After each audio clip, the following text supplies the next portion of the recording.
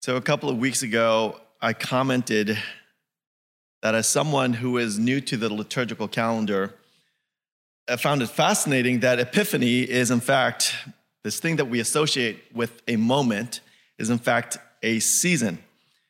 And this seeming contradiction actually rings true for me because we need revelations, sparks of insight, but we also need time, a communally prescribed season to sit and ponder upon it. So, I don't know if an epiphanic practice is even a thing. I should know, but I don't. But during the past few weeks, I've been trying to notice areas of disconnect in my life, and actually life in general, where there is a gap between a significant insight, a revelation, if you will, and its impact on my actual life and practice. And what has become obvious to me is that rather than consistency and coherence being the norm, disconnects and inconsistency rule the day. Yes, on the one hand, I long for a consistent life. As we have been singing, and I was so drawn into the worship, the praise this morning, and I really do mean it when we sing out together. I want to build my life on you as the only foundation. That is a desperate and true and sincere call and longing of my heart. But I am altogether much too cozy and comfortable with my disconnects. And that could be, I've noticed, as simple as saying I need to go on a diet and then sneaking a midnight snack. Or at a deeper level, trusting God with my and my family's future without anxiety. I bring this up because this penchant for living lives of disconnects on a multitude of levels is, I think, the common thread for our scripture lessons for today. So in our reading from 1 Corinthians 15, Apostle Paul addresses this to those who are at the Corinthian church who are saying that there is no resurrection of the dead. But for Paul, the ultimate epiphany is Christ's resurrection, upon which everything hinges. If Christ has not been raised from the dead, if there is no resurrection, our preaching is useless, our faith is futile, we are people most to be pitied.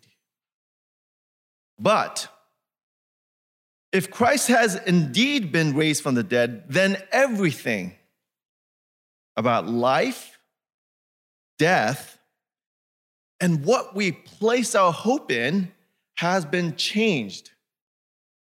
Paul rightly identifies Christ's resurrection not as an isolated event, but the powerful and the definitive inbreaking of reality with a capital R, right?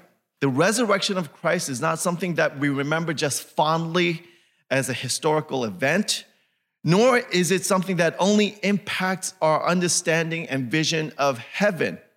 Indeed, if Christ has been raised from the dead, Paul says it necessarily changes everything about everything.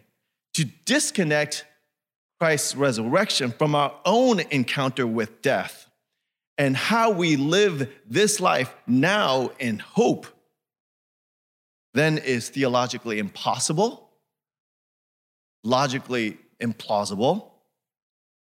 If Christ has been raised from the dead, this is not a mere display of how powerful God is, but Christ then is the first fruits, the first inbreaking of life, a victory over death and death's hold on all of us. to believe, to live. Otherwise, is to fail to make the connection to this greatest of epiphanies. So, when we hold on to the center of Christ's cross and the resurrection, what does such a reality look like? What does a life lived consistently in such a new reality look like? And in one sense, I think this is what is being described in our gospel reading from Luke 6, and also from our Old Testament reading from Jeremiah 17. So, looking at Luke 6 now, this is a very famous, well, a little bit less famous, Sermon on the Level Place, as it is known. It's not quite as catchy as Sermon on the Mount. I think Luke has a reason for that. It's this image of just Christ amongst the people. So he's conveying something to us, not just, I think, a geographical location as well. But we encounter Jesus providing a description of such a reality, the kingdom of God, in a list of blessings. Now, many have attempted to read the Beatitudes, both here and in Matthew, as a list of things that we can do to receive God's blessings. To do so, however, would be to turn these life-giving words into, as a friend of mine says, either frustrating idealism or oppressive legalism. It's very simple. If I remember back in my college days being told that these are, in fact, the Beatitudes. You guys, anybody ever hear that? The Beatitudes? These are the attitudes that you should have, you should try to aspire to have. But do you know how hard it is and how eventually superficial it almost becomes to try to have a poorness of spirit? You try to practice any of these things to receive God's blessing, try to hold on to that. The word beatitude, of course, is not about our attitudes, but in fact about a fancy word for saying blessings. And I think we get into such misreadings because, in one part, because we hear everything Jesus says. We too often hear things that Jesus says individualistically, psychologically, as for our own spirituality, but rather than what Jesus is doing here, which is to describe the kingdom. It is not a place for us to attain by being poor or being hungry or by weeping or by being persecuted. It is not a place for us to attain by doing those things, but it is a place where those who suffer such things are not forgotten, as they would be too often in the realities that we live in. Nor the marginalized looked down upon. They are picked up by God and blessed, which means then, when we do that, when we look out for the poor, when we feed the hungry or care about those who weep, and are willing to forego our reputation for the sake of Christ's gospel of grace, then we are stepping into the kingdom values. We are stepping into a reality that's consistent with the values of our Trinitarian God. Those whom our society would rather forget about, God does not. That is what is being declared. That is what is being declared about what and how God values.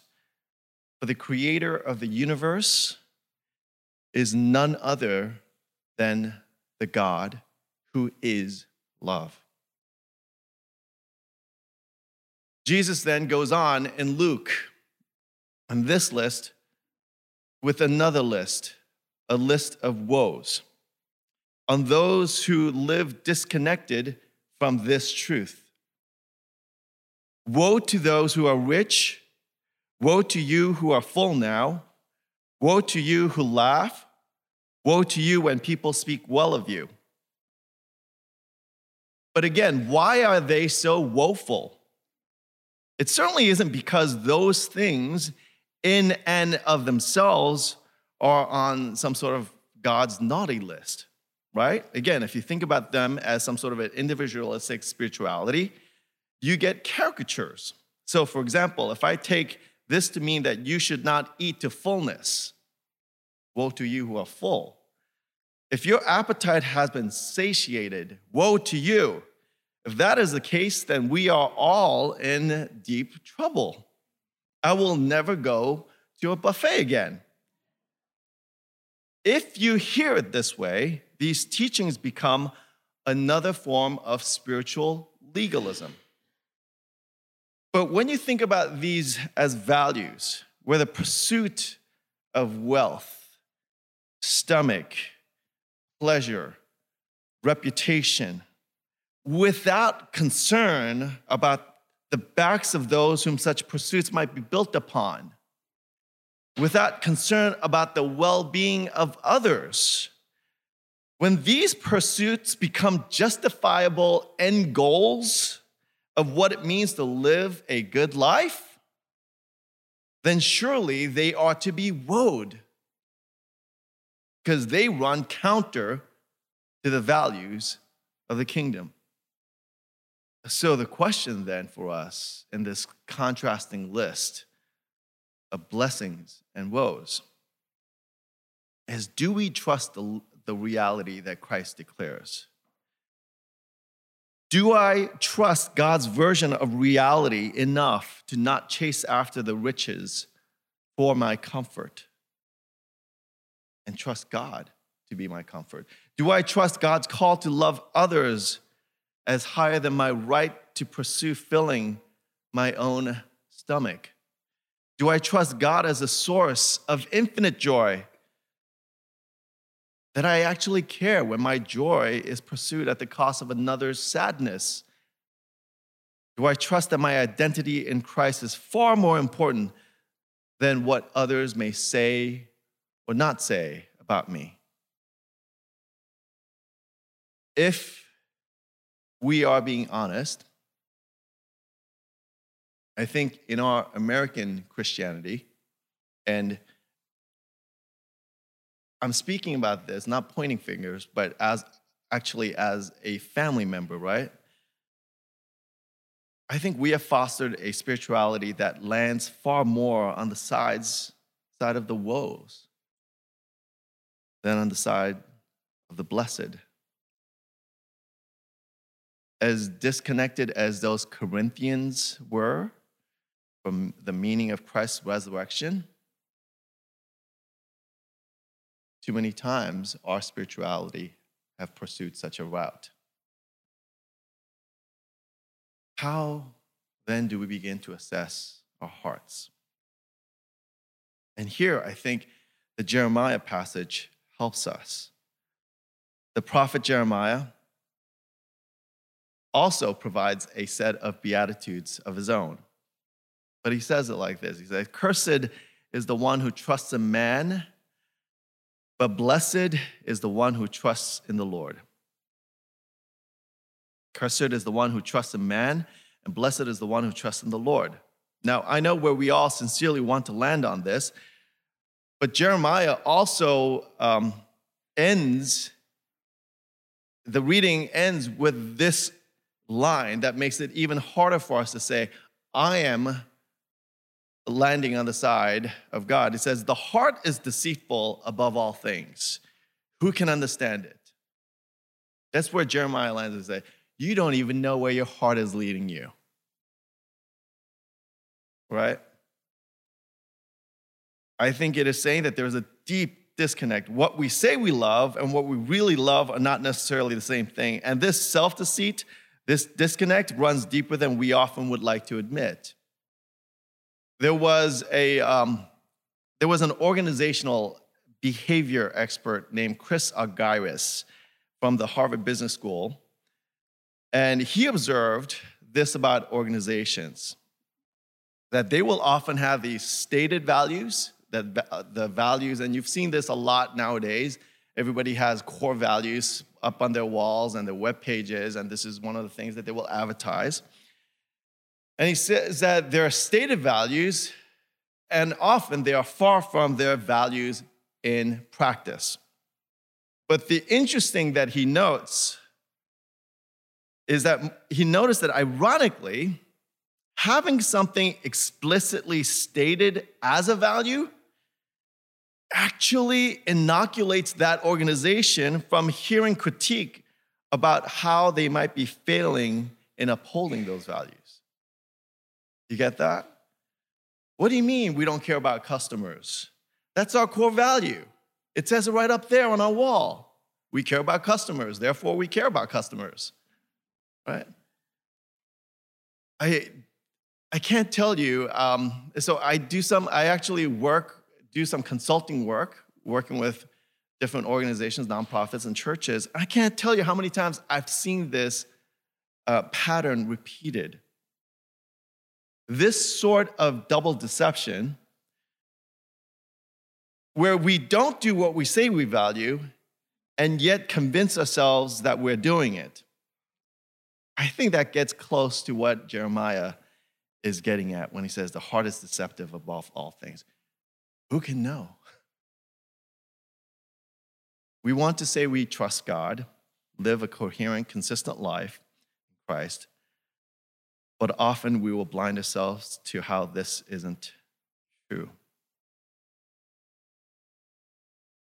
The problem isn't that this happens in our lives, but rather the problem is when we begin to believe that our hearts are not that deceitful and not do the patient work of aligning how we live with our central declaration that Christ is risen.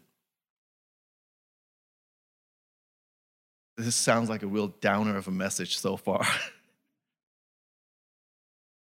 And if I was still kind of working out of my Reformed theology, I think I would say, we're miserable, sinful sinners, and we just need to rely on the grace of God.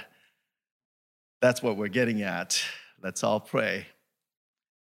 But I think there is practices that we can do that helps us, and there's actually hope in these words as well. And I think one of them is actually to see Christ's woes and Jeremiah's judgments not as words of judgment, or as finality is not judgment. The point is actually to lead us to grace. And I realize as I'm doing this right now, it occurs to me that this sounds a lot more like a Lenten practice than an Epiphany practice, to make ourselves go through the woes a little bit to get to the hope. But I think there is a conduit of grace that is being provided by Jesus here. That Jesus' woes, in fact, reveal to me, at least in my experience, grace as well.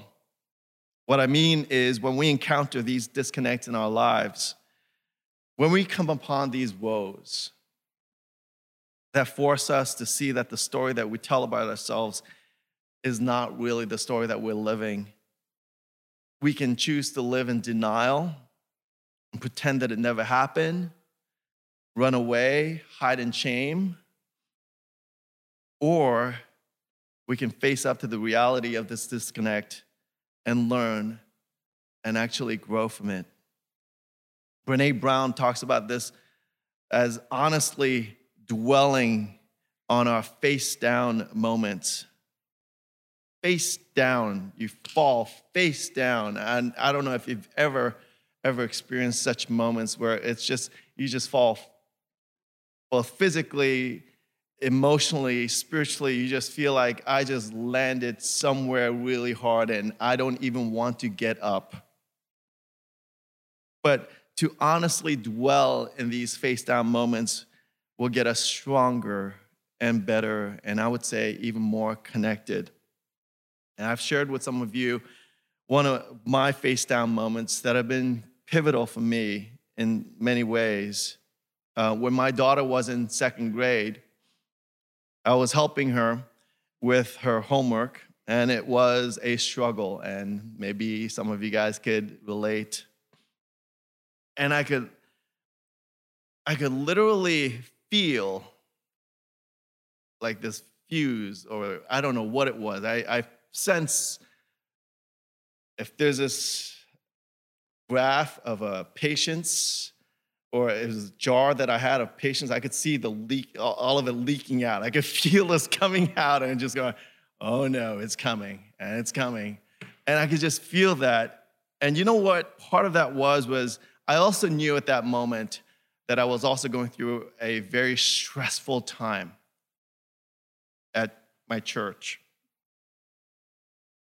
And instead of owning up, and this is one thing I could not do at that time, I could not own up to the fact that I was living in anxiety while declaring God's grace upon people, that I was building up my life in such a way so that the stress, I was saying I got the stress, but all I was doing was just internalizing it. And I was, my basic approach to psychology, my personal psychology was just, try to push it down really deep because, then it'll be okay. And I could feel it coming out in this moment. And it came out.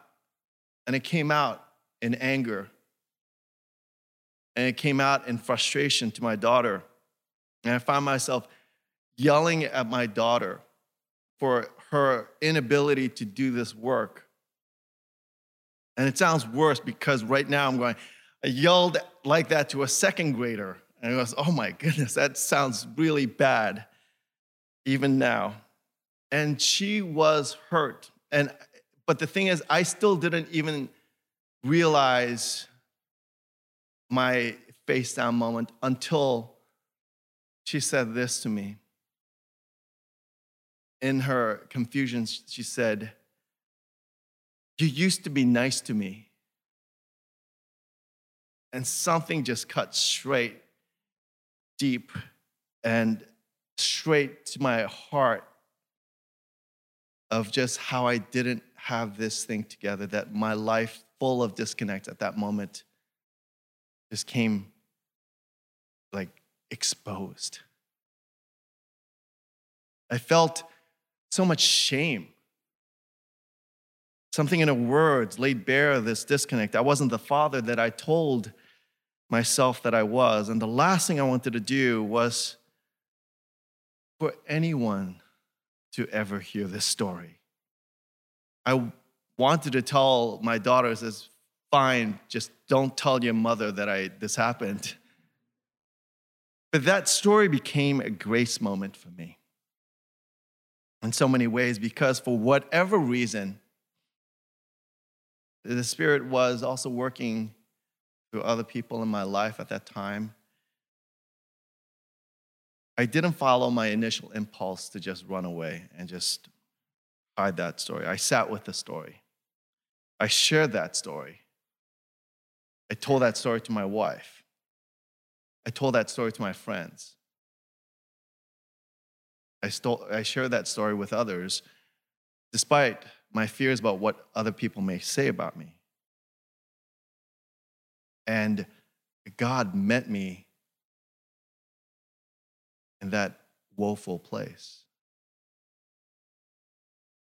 And it was this revelation that even in that place, it is safe. I had to come to terms with the fact that there was a part of me that was more interested in my reputation as a good father than actually being one. That woe became an epiphany. And this isn't just a parental failure story.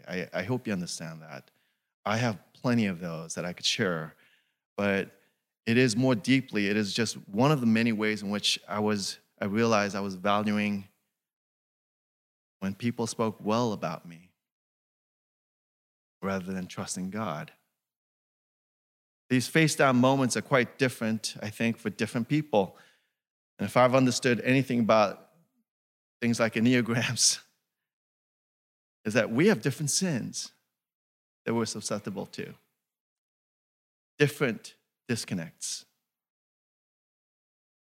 The point of meditating on these face-down moments, those times that reveal our heart's deceits, that our lives are not as coherent as we like to tell ourselves, is, of course, not to wallow in guilt, but rather to open ourselves up to receive the grace, become the kind of people that care about the things of God, that care about the things that God cares about. For me, if I may say it this way, it has become a predictable place for me to meet God.